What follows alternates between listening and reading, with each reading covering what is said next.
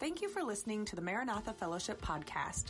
We hope this message will inspire, challenge, and encourage you to grow closer to Christ.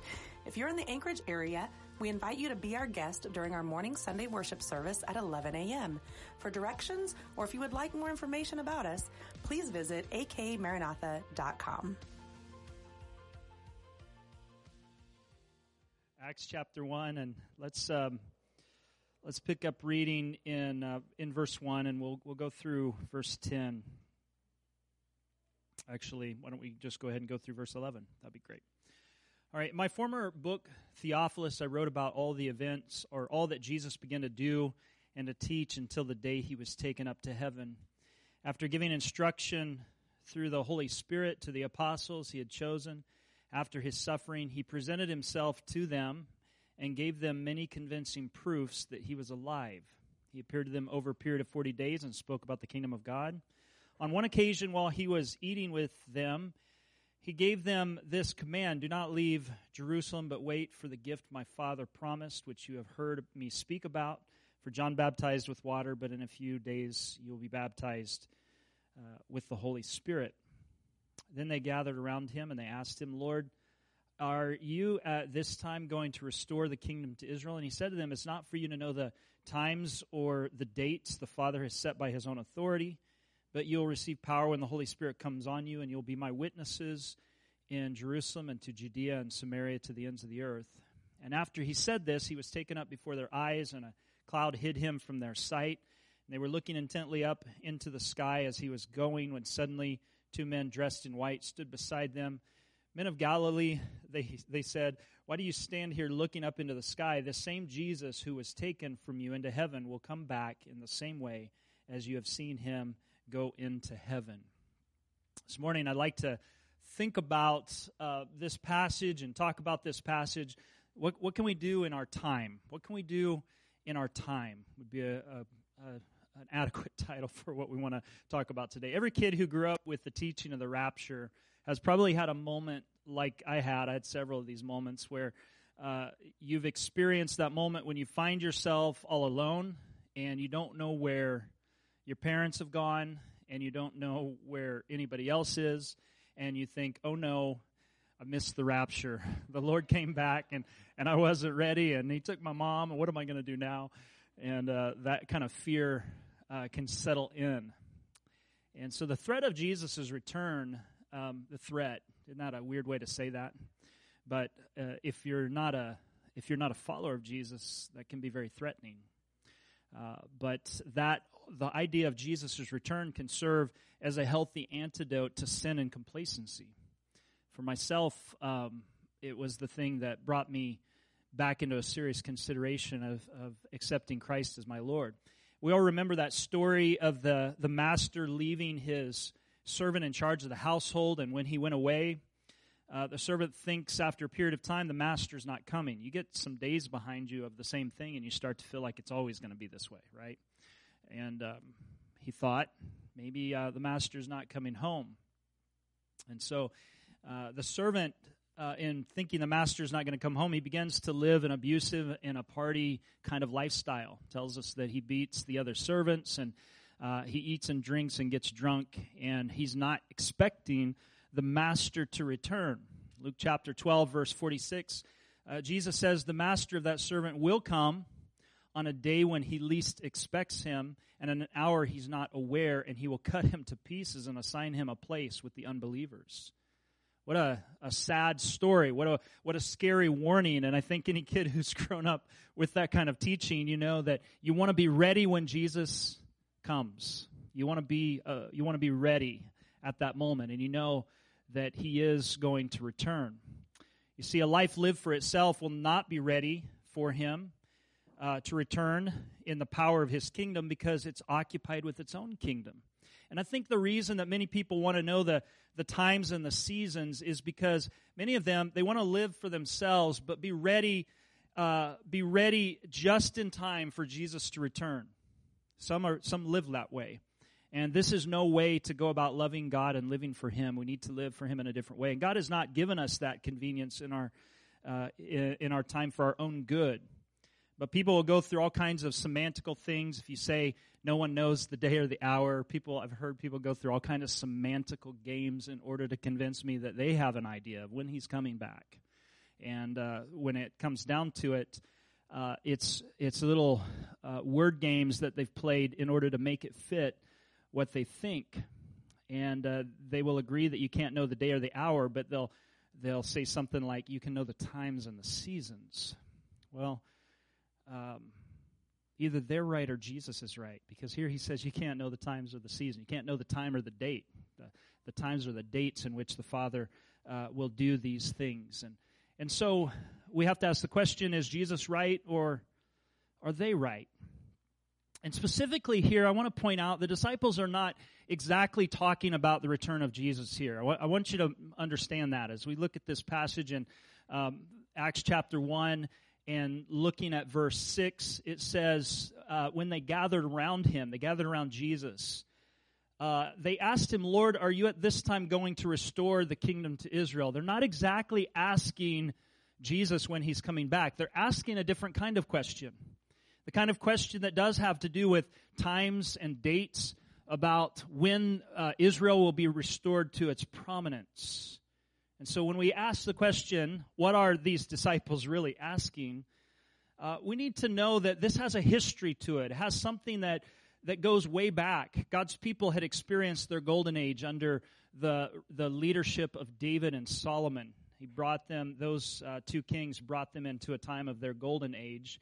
And after their death, the nation was divided into two, and they got in this cycle of serving idols and then having to be rescued by God, and it continued to spiral until finally God said to them during the time of the prophet Jeremiah that I will send judgment. I'm sending an army that's going to come and judge you and take you into exile. And that's exactly what happened. God's people, I'm painting this with broad strokes. There's some more nuance to it, but with broad strokes, God's people were taken into captivity, and after 70 years, many of them returned back to the land, and there they found themselves restored to the land, but not restored to their glory. You see the difference? Because what's going to happen after they return from Babylon is they're still going to be under the leadership of the Medes and the Persians, and then the Greeks are going to come along and defeat the Persians, and they're going to be under the Greek rulership, and then the Romans come in and they supplant that empire, and so they're under the Romans at the time of Jesus. And so while they're back from exile, they're really not fully back from exile. Do you understand? And so the question then becomes, you're the Messiah. We believe you're the Messiah. We believe you're the King, but are you going to now bring your kingdom? You died and you took care of the sin problem. Now can we be restored to the glory that we had previously? So the disciples think now that the kingdom is about to be restored to Israel. Israel's royal rule will be restored to Zion and Jerusalem. And they also think that Jesus is going to accomplish this. And so the disciples evidently assumed that once Jesus, the Messiah, had restored Zion, Israel would finally be supreme among the nations, even speak of Israel's ruler as ruling over the nations. And so the question then becomes, what's the timing of all of this? And I bet probably for all of us, we've kind of experienced that same kind of question. Okay, have you ever read through the Psalms and you've heard one of the psalmists say, "How long, O Lord?" Anybody ever had that as your heart cry? Or you're waiting for God to respond in terms of an answer to prayer, and you're going through a difficulty and you're asking the question, "How long, O Lord?" This is the kind of thing. But imagine this on a national scale with every Israeli's heart crying out for the same thing. We want to see God's glory come and restore us to a place of greatness for God's name's sake. And certainly there were others that wanted it restored for their own sake. But this was the question that was on the disciples' minds. And you remember that they even asked questions of personal significance to them, like, when you come in your kingdom, will you allow us to sit in places of power? Okay, so this affects them.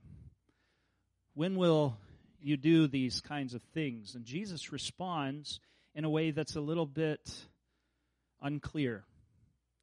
Right? Would you admit that at least it's unclear regarding what they've just asked? It may be something different altogether. What's meant by his response, because what he says is, it's not for you to know the times or the dates the Father has set by his own authority, but you'll receive power and you'll be my witnesses, Jerusalem, Judea, Samaria, to the ends of the earth. And to me, it seems like this doesn't exactly answer that question, does it? It pushes it off to the side. And so what's meant by Jesus' response? I think the first thing that it could mean, and I'm not buying into this, I'm just telling you some options here, and then I'll tell you what I think it might mean. But the first thing is that it could mean that the kingdom of Israel is not the focus at the moment. Okay, the kingdom of Israel is not the focus at this moment. Something else is in mind. Okay, that could be one thing. I don't necessarily think that's the thing. But second is that the kingdom would not be restored to Israel. The kingdom will not be restored to Israel. Okay, I think there's enough scriptures that suggest the kingdom will be restored that I don't think we can accept that option. Another option is that in Jesus answering this way, the kingdom would be restored to Israel, but in a different way than what they expected. Okay? The kingdom would be restored, but in a different way than what they expected. Or the other one is that the kingdom definitely would be restored to Israel, but right now we're talking about something different. So I think that probably, in my understanding, the kingdom is going to be restored to Israel, but in a different way than what they expect. Like Jesus chose 12, didn't he? 12 disciples. And you remember there's 12 tribes of Israel. I know this is maybe reading a little bit into the details here, but there's some good reasons for thinking this besides this. That what God has instituted in Jesus is not just restoring the nation of Israel, but in restoring or creating a global Israel, okay, in which we're grafted in, if you're Gentile. Okay, you understand what I mean by that? That this is what I think is going on. I think the things that follow are relevant to the question, but they probably didn't get it at the moment, and they wouldn't get it until the Holy Spirit came into their lives and revealed to them how he was going to accomplish this. Because Jesus was not saying here, he was not saying a negation or a validation of what they said. They had to understand things a little bit differently. So today I want to talk about God's work within the age in which we live. Okay, we can say with certainty that no one knows when the kingdom will be restored to Israel in this way. Okay, but there are some things that we can know. We can know the one who knows the times. Okay, you might not be able to know the times exactly. We get a sense for what the times are, but we may not know the exact time that Jesus is going to return. But we can know the one who knows.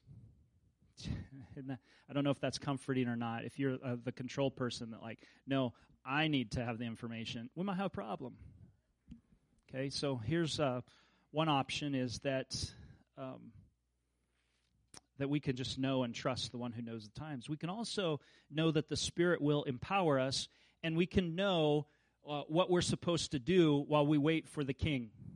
Okay, and so I'd like for you to notice in our outline today a Trinitarian arrangement of what Jesus says. Okay, the question is again, when will the kingdom be restored to Israel? And Jesus' response to that is, the first thing is, it's not for you to know the times or the dates, which the Father has set by his own authority. So who's the first person of the Trinity that's mentioned here? It's the Father, right? The Father has set by his own authority. See that? So the emphasis now is upon the sovereignty of the Father. And I want to mention that the point here is the Father has authority over the times. Okay? And I hope you'll see immediately this has broad and far-reaching implications for us today. It's not just those times. The Father has authority over these times. He has authority over all times. And he can set certain events in place just as they're supposed to be. It's not for you to know the times or the dates. So he mentions two terms here, and if you know a little bit about this, you can see that the terms which can mean span of time. The first one he mentions is time, and this is the word that we get chronology from. Okay, chronology, chronos. It's the succession of time. Okay, it's not for you to know the times, like the spans of times, things that are as they go on. We don't know exactly when that span of time will take place, And then he mentions another word which generally means the big moments, the big significant moments in times, the events. Okay, so we have the passing of time, but overlaying on top of that, we have events. Like, when you've got your blank calendar set before you, that's like the passage. You can see the passage of time, or you can see it at least potentially through that symbol of your calendar. Is everybody with me? Okay. But then you begin to do something. If you're like Janie or some others, I just look at that calendar and this makes no sense to me. Like, my mind isn't working in that way. Tuesday in my mind is blue. So anyway, other people who are more normal write words in their calendars that are events that are overlapping the passage of time. It says when Tuesday comes, not Blues Day, Tuesday comes, we got to make sure I'm at this place to meet this person at this time. Okay, see? And so something is happening in terms of events. So when it says times and events, it could be using these in the dictionary definition of you're not going to know the exact passages of times and the increments that this takes, and you're also not going to know the exact events as they lead up to the moment of the restoration of the kingdom or whatever else is on God's timetable that we're looking at. We're not going to know those things. There's another option here, and that was a lot of words for an option we may reject. But the second one is that there's a figure of speech, and I don't know exactly how to say this, hendiatus, I think maybe how it's said, something like that. And it's where it means one from two. And this happens a lot, actually. It happens a lot in the way that we speak, where we put two terms together and connect them with a conjunction. Remember? Conjunction, junction, what's your function? Connecting up words and phrases and clauses, all that it does. I grew up during the era of Schoolhouse Rock. Yeah, anybody else? Anyway, getting back to our figure of speech, these two words are connected by an and often what that can mean is that we use those two words really to mean one thing. Okay, so you might say of somebody, he's a fire and brimstone preacher. You don't mean that he preaches fire and he preaches brimstone. You mean that he's very serious. One thing out of the two. You see how that works? And another example of this would be something like, I love you with all my heart and soul. You're not really getting down there into the nitty-gritty and using your spiritual scalpel and dissecting heart and soul. You're talking about all of yourself. It's one out of the two. And so when we talk about times and seasons, we could go back to the dictionary definitions and understand it based on that. But probably what this means more generally is you're not going to know the times or events, times that lead up to this coming of the kingdom. So when he's talking about this, times and dates roughly mean the events that are coming up to that moment. And so as we talk about the return of the king too, I'm not trying to get into detailed end-time charts. We're looking at this two-dimensional. We're looking at kind of an overview of this. And can I just shorthand say the return of Jesus? We're talking about the return of the king. Okay, whatever your end-time chart looks like, for all of them, the king comes back. Right? He comes back. And he rules and reigns.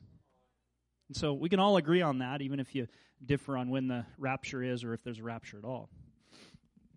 Okay, so the times and dates roughly mean the things that are going to lead up to the passage of time and the events, all that encapsulated together, the way to the coming of the king. And what God says, what Jesus says to his disciples is, it's not for you to know the times. You've been told that's not for you. Like somebody bakes cookies and they smell delicious, and you go in to get one, those are not for you. That stings when that happens. This is saying it's not for us to know the times which the Father set by his own authority. The New English translation says, you are not permitted to know, which suggests a more intentional withholding of that information. You see, some people would rather try to figure out those dates than be witnesses to Jesus. I've met people that I'm not talking about anyone here, so if you think it's you dismiss that. It might fit, but I'm not thinking of you. I've met some people who they're more interested in the speculative and obscure parts of the Bible than they are about the things that have been plainly revealed by God. You know what I mean? And I think that's a sad thing, because God has revealed to us the things that he wants us to know. And it's not necessarily wrong to speculate. It's just not the point. And we can't consume our time with all of that, because there have been things that have been plainly revealed. And maybe they do it because they're afraid of what's ahead. We like to know so we can psych ourselves up or get ourselves ready for that. We can never really be ready. And I want you to know this too, that for every challenge in life, there's a grace that God gives for it. Okay? So if you're facing something, God can give you a grace for that moment. You might look at people and go, I don't know how they can get through it. Well, you don't know, because you're not in that moment receiving the grace from God that enables it to happen. But you can have that for whatever you're going through and whatever you will go through, and God can take care of all of that. Some people want to know because they're afraid of what's ahead, and some people maybe want to work out the date so that they can live for themselves to the last moment, the 11th hour. I know when you're a kid, that's what you're thinking, like, when is Jesus coming back? Because I want to know, so when it's time, I'll be ready. Okay, can I be honest with you? As a kid, your first priority most of the time is not thinking about, I want Jesus to come back right now. You're thinking about how you do want him to come back, but you want to accomplish all these things or experience all these things in life before that. Okay, so we think about that. And then there may be some that they find the speculative more fascinating than what's been revealed by God. There was this book that came out, and you're going to know it if you've been in the church for a while. You probably already know where I'm going with this, don't you? 88 Reasons Why Jesus Could Come Back in 1988. Okay, we laugh now, but it was a big deal back then to a lot of people. And this guy who wrote this book was an engineer for NASA and had a overdeveloped sense of end-time prophecy, I guess. The church as a whole, I have to tell you, was like fervent in its end-time zeal at that period of time. I mean, we had the Soviet Union over here with missiles aimed at us, and we had missiles aimed at them, and we never knew when the whole thing was going to go up. And in the middle of that, there's an expectation Jesus is going to come back. And so a lot of people reasoned that this was going to be the times. And so this guy who wrote this book, you can look it up if you want to, he says this, only if the Bible is in error am I wrong.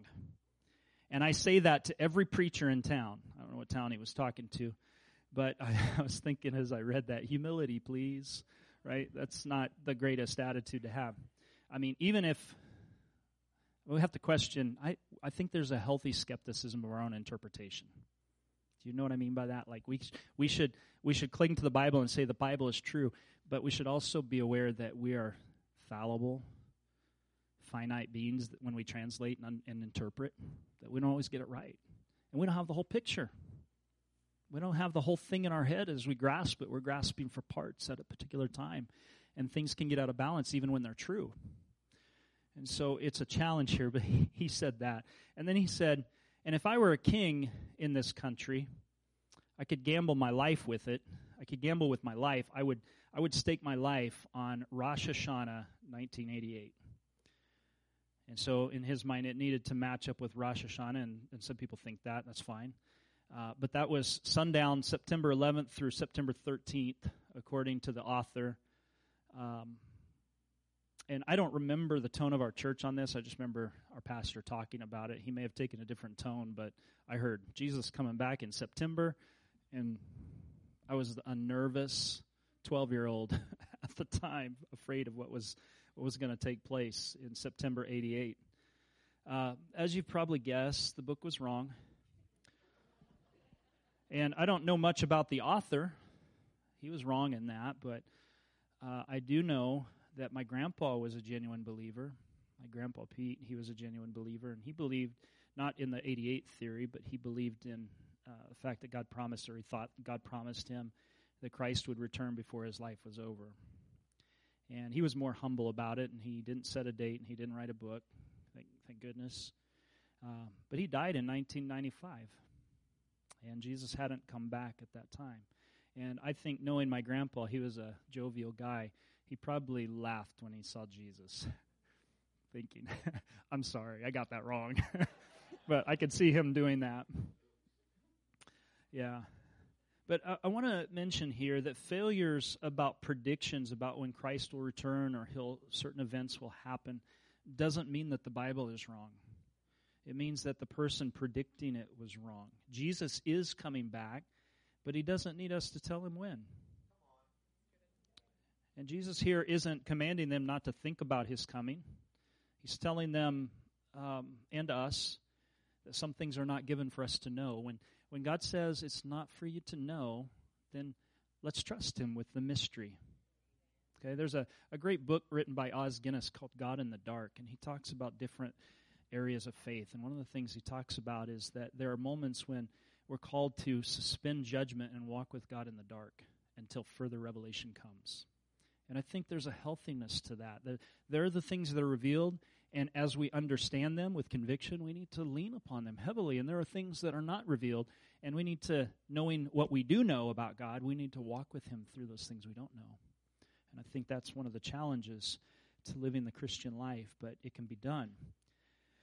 So he's not commanding them not to think about it. He's telling them and us some things are not given to know. And I think it would be dismissive of Jesus' word to become obsessed with figuring out the time of his return or the time of the restoration of the kingdom of Israel.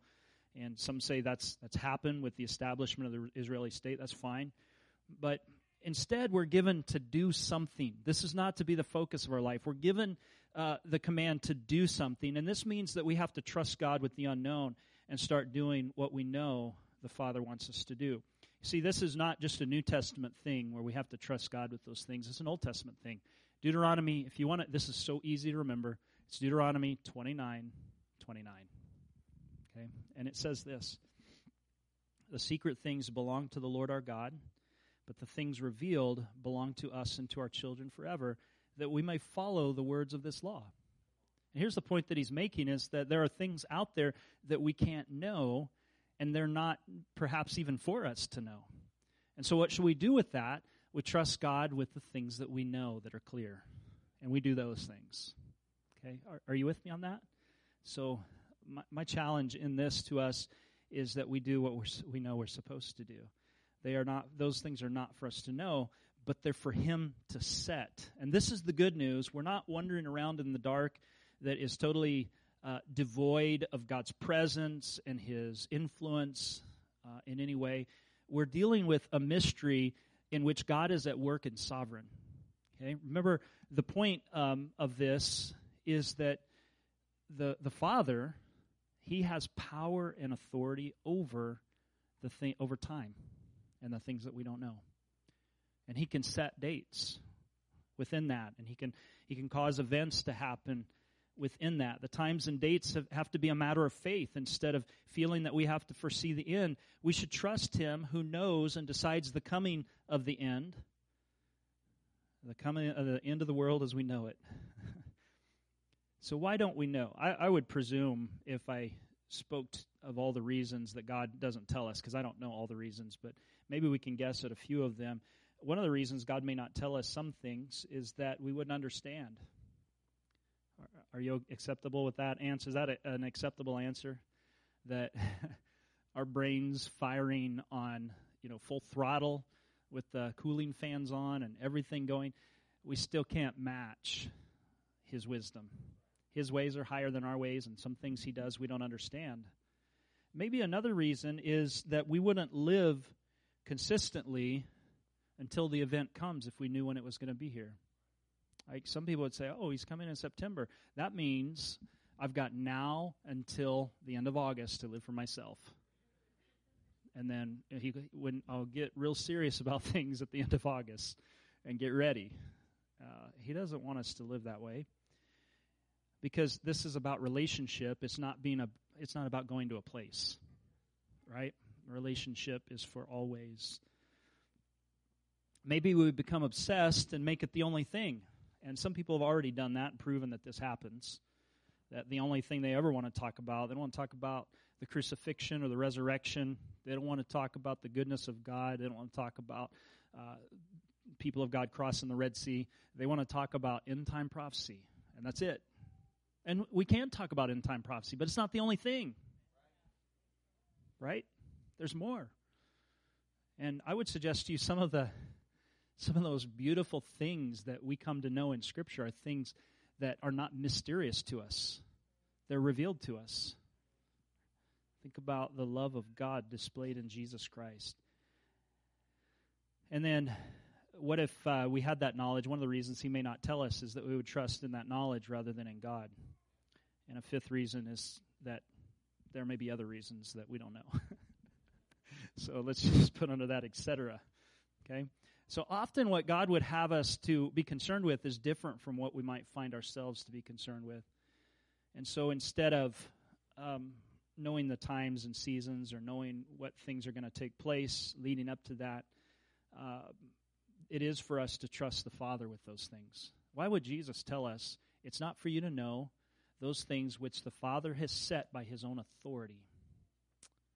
Well, the reason he's telling us those things, or telling us that, is that he's telling us trust the Father who knows.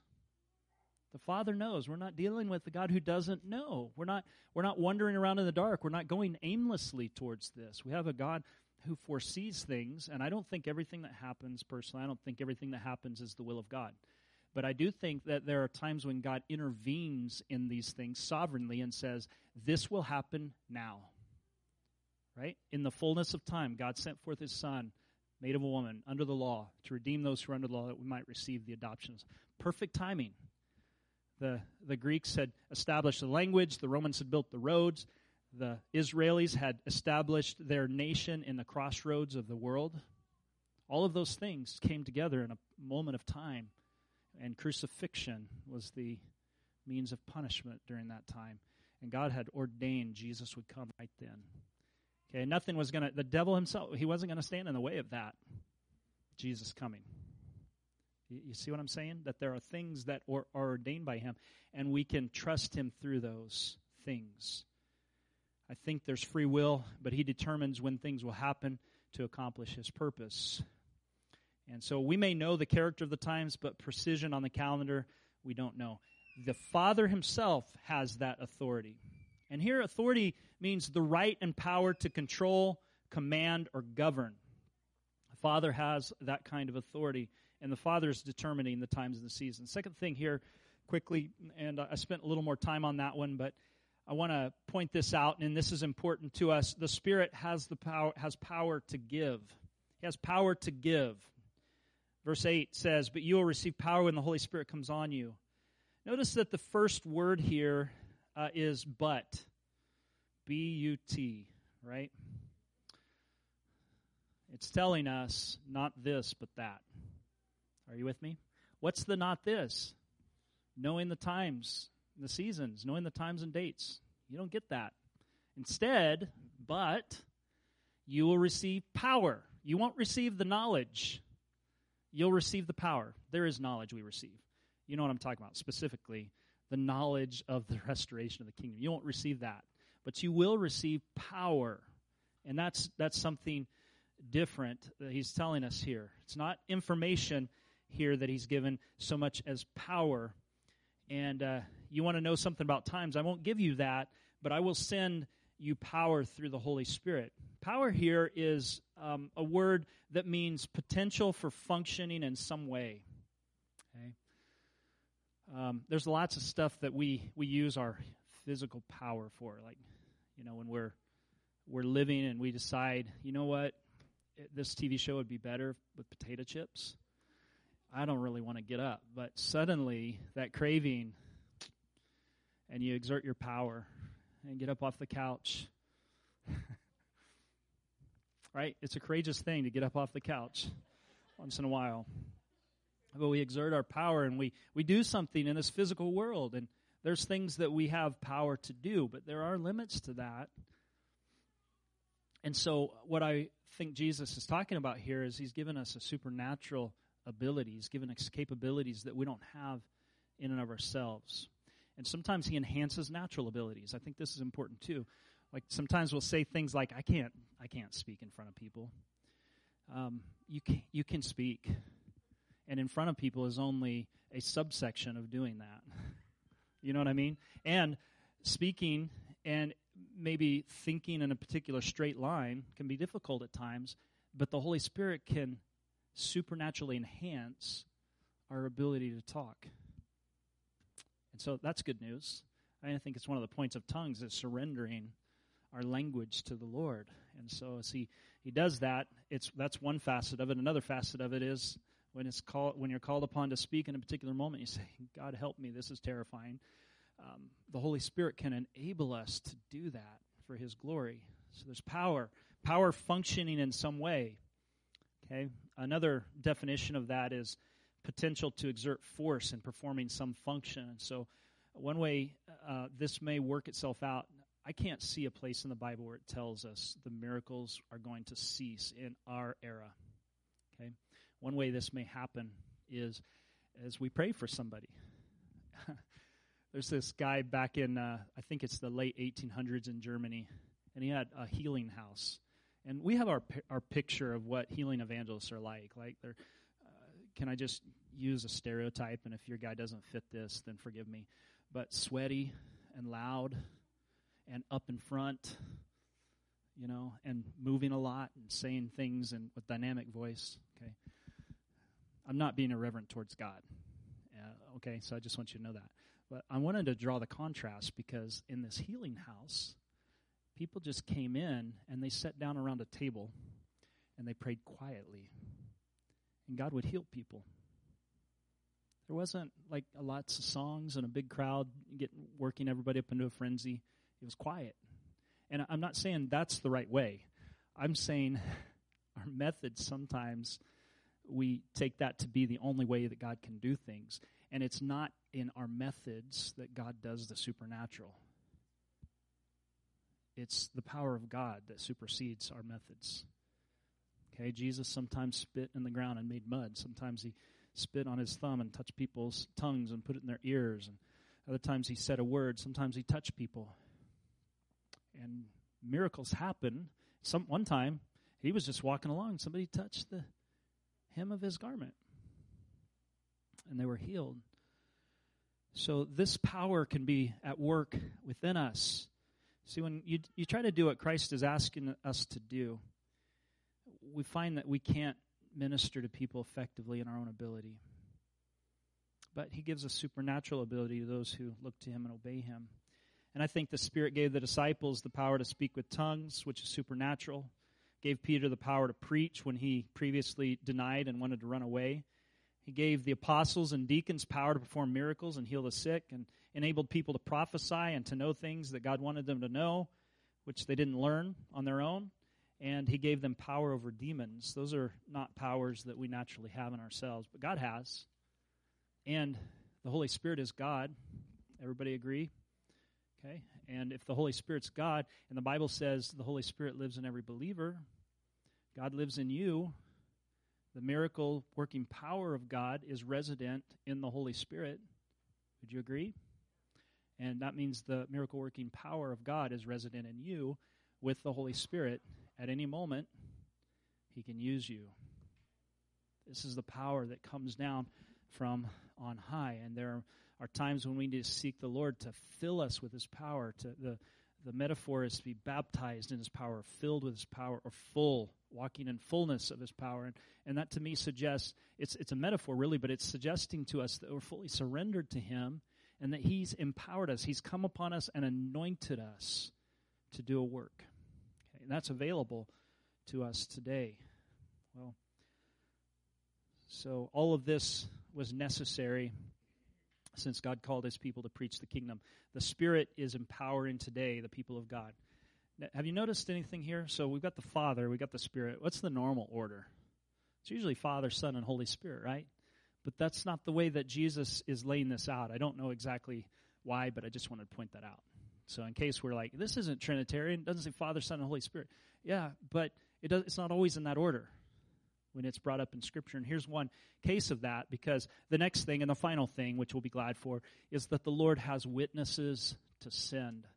The Lord has witnesses to send. Look at verse 8, and it's the second part.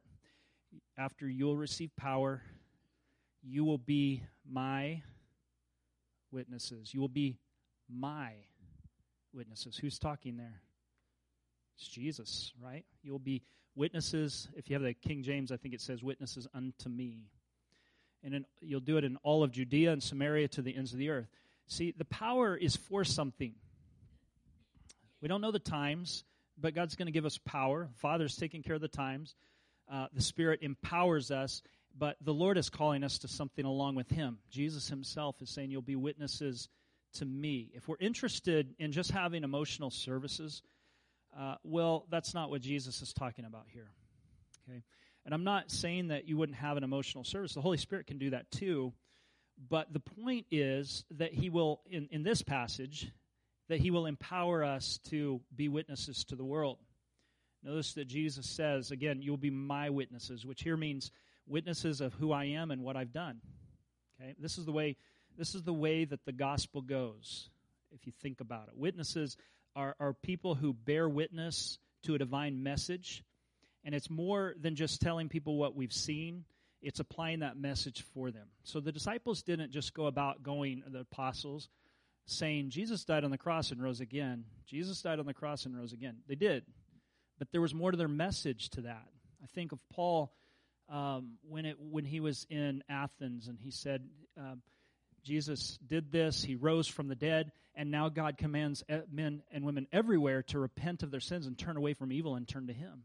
See, there needs to be an application of that message to the person, that this is what the cross and resurrection means, that the King has come, the kingdom of God is here, and we must submit to His kingdom and turn to Him, and we don't deserve it.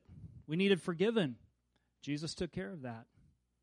So the question is, are we going to remain rebels in God's world, or are we going to turn fully to Him? We need to turn away from our sins and turn to the living God, putting faith in Jesus, who is His Son. And so the way that the gospel has traveled around the world to cities and villages and jungles is that it was taken by people who told what Christ has done. I was thinking as we were watching this video earlier, there's been a few people. If you've been to Peru from this church, would you lift a hand? Okay, lift it high, hold it up, look in the back. There's some back there, some over here. Look at all these people who went to Peru and they came back alive and well. Thank you. Taking the gospel, preaching the gospel, surviving for Jesus, coming back to Alaska. Probably a little bit sunburned, but okay.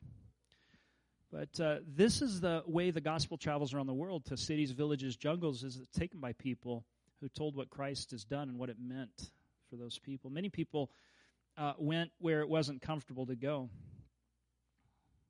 And they show in their sacrifice the great worth of Jesus to whom they serve. I know it's not the only way mission work is done for sincere believers to sacrificially go. There's other ways that mission work is done. We look down on those ways today. Think about this, that there are those that they force people to come to believe the gospel or to go to church or receive an education. They force people at the hand of the sword to do those things. And there are cultures today that are established as Christian but not really Christian. And I think if you look at them, I think you'll find the difference between those places and where conversion was coerced by force or bought with rice. In some places, there's a mission term that refers to certain Christians as rice Christians. They're Christians as long as there's a giveaway. But the moment that's taken away, they don't serve God anymore. And that's sad, tragic, because Jesus has already done enough. Yes, we should feed the hungry and take care of them, but the call ultimately is, come get soul food from Jesus. You know what I mean by that? That there's more to this than just that. And I think you'll see the difference between those places where there's coercion and those places where genuine witnesses invited people to know Christ. There's depth. About Peru, if you haven't gone to the extent of the earth, there's an opportunity here to obey Jesus in a unique way. So I want you to think seriously about that. And I don't know if you saw this. It kind of brought a tear to my eye. But in one of the pictures, we saw Dale Sandstrom sitting there. I don't know if you saw that, but Dale was sitting on the second row or something like that, and he was in his upper 80s, if not in his 90s. I know the last time he went, he was over, I think it was right around 90 or just past 90. He went to Peru and came back. And I'm telling you that missions is a great opportunity for everyone who hears the call of God. So I would encourage you to consider it heavily, and you won't come back the same, I promise that.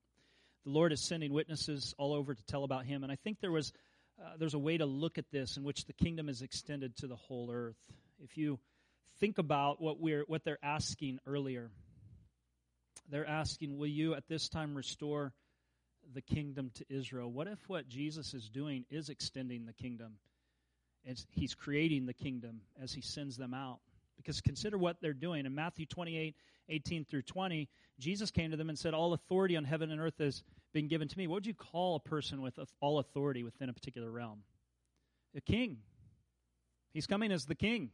And what does He say? He says, all authority on heaven and on earth, I have authority over the whole thing, has been given to me. Therefore, go make disciples of all nations, baptizing them in the name of the Father, the Son, and the Holy Spirit, and teach them to obey everything I've commanded you. Do you hear what He's doing?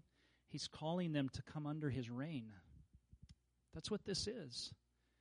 You see, what the disciples may have had in mind is a little sliver of land in the Middle East. And what God has in mind is bringing the whole world under His authority. He's the king of it all. And the knowledge of God will spread across this nation, across this globe, like waters cover the sea. And the glory of God will accompany the knowledge of God. It's beautiful. He says, I'm with you always, even to the end of the age. Teach them to obey everything I've commanded you. All authority. He's the king. Making disciples of nations. It's kingdom expansion. Teach them to obey everything I've commanded. It's bringing people into the kingdom. And if we think this is a negative and like our mind goes to colonialism, maybe it's because every earthly kingdom is prone to corruption because of its fallenness. We've never seen a political kingdom so righteous as the one led by Jesus Himself. Part of our message, though this is not always seen as a loving gesture, it won't be obvious to everyone. Part of our message is that God's kingdom has come and we have to choose sides. Okay? Jesus died on the cross. It's the owner's son coming into his vineyard, if you want a parable. He's coming into his vineyard. And the vineyard workers want to get rid of him. And so they beat him up, threaten all the messengers that come. Those are the prophets. And then the son himself finally comes. And they say, let us take him and kill him, and then we'll seize the vineyard for ourselves. It's a picture of how God sees what's going on in the world, is that we're ready to kill God to have this for ourselves. And so when Jesus comes, the question is, are we going to respond and come into His kingdom and love Him the way that He's called us to, or are we going to do our own thing? So the invitation then is to choose sides. We may need to make it plain that being invited into the kingdom is not something we deserve. The invitation is extended because God has compassion on us who are reckless and doomed by our sin. By nature, we're children of wrath. We're enemies of God. We're ignorant of Him and mostly blind to His own goodness. I was reading about, about this Latin philosopher, this Roman philosopher who they had slaves in their home, and one of the slaves was a clown that served his wife. And this guy was making fun of her a little bit because she started to say, why do you guys always put me in a dark room? And what was found out was that she was going blind, and she didn't know it. And I think our world, that's a good description of our world, is that sometimes we only see darkness, and we're lost in our sin, and we don't realize what God is trying to do, the goodness of God. Now, that's not to compare with that philosopher. He wasn't an overall good guy, but God has done something good for us. We were by nature children of wrath, enemies of God, ignorant of Him, blind to His goodness. But Christ came to save us anyway. We can say with certainty, no one knows when the kingdom of Israel will be restored, but there are some things we can know, and that's what we've been talking about this morning. We can know the one who knows the times. And so today, as we wrap this up, there's going to be a few moments of prayer if you'd like to come. And you might be battling with the unknowns of life. Maybe there's something you're going through right now, and your prayer has consistently been, "How long, O Lord?" Or, "God, what is going on?" Or, what are you doing? And have I done something wrong? Have I done something wrong isn't always the right question. I mean, we ought to ask that. Lord, have I sinned against you? Because sometimes the Lord allows tough times to come through our life as acts of discipline to bring us back to the right perspective. Okay, but not always. Sometimes the things we go through, it's part of life where there may be a divine purpose in it. It might be an attack from the enemy. It may have nothing to do with whether you've done something right or wrong.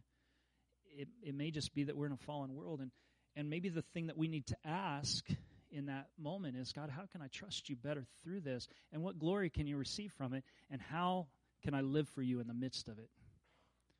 Remember, Peter wrote in his epistle, he said, "Let those who suffer according to the will of God continue to trust him and do right." Okay? We have to entrust ourselves to him and continue to do right, even if we don't understand what's going on. And so when the time comes, you might say, "Man, I'm going through some stuff right now. I don't understand it. It's scary, but I need God's help." And that would be a great way to respond to this. We can know that the Spirit will empower us. You're out on mission. You're out in the world. You're raising kids. You need to be sorry if that sounds extra preachy, but parents need to be Spirit-filled. My mom saved me from a lot of heartache because about the moment I'd get in trouble, I think the Holy Spirit had a direct line to her. "Maxine, you need to get Luke home." And she would call up and say, "I think it's time for you to come home." And I thought, how did she know we were getting ready to do something wicked? And so it's time for you to come home. Well, she was Spirit-filled. She didn't catch all of the stuff, but she got a lot of it. And I thank the Lord. So you need to be Spirit-filled. We need to be Spirit-filled to minister to our world around us. And so would you ask the Lord today, if you're wanting to be effective, God, would you empower me? You said you would. You said we may not get all the knowledge we would want, but you would give us the power that we need. Give us the power, Lord. And we can know what we're supposed to do as we wait for the King.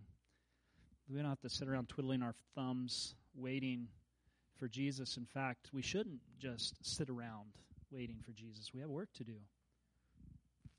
Right? We know what we can do. We can't sit around speculating, drawing up end-time charts, and then erasing. If you want to do that in the after-hours times, extracurricular, go for it. But in terms of your everyday living, we have other stuff that it'd be sad if we got our end-time chart right from honing it night after night and people died and went to hell. You know what I mean? So we need God's help to do that. So maybe you're saying, "Lord, show me how I can fulfill this." You're going to use me. You're going to use me in my personality. Sometimes you're going to stretch me beyond what I'm comfortable with. But he always uses you. It's not like he checks you out of your body and puts somebody else's soul in there and says, "Okay, we're going to do this." No, it's him and you. And that's enough. Right? I mean, God's enough. But he wants you to participate. He's going to use you within your personality. And at times, he'll stretch you beyond it. You know what I mean? So maybe you want to pray today, "Lord, help me to know what to do." Thank you for joining us today. If this ministry has impacted you, we would love to hear about it. You're welcome to message us at akmaranatha.com/contact or message us on Facebook at Maranatha Full Gospel Fellowship. We pray you are blessed by the message and have a wonderful week.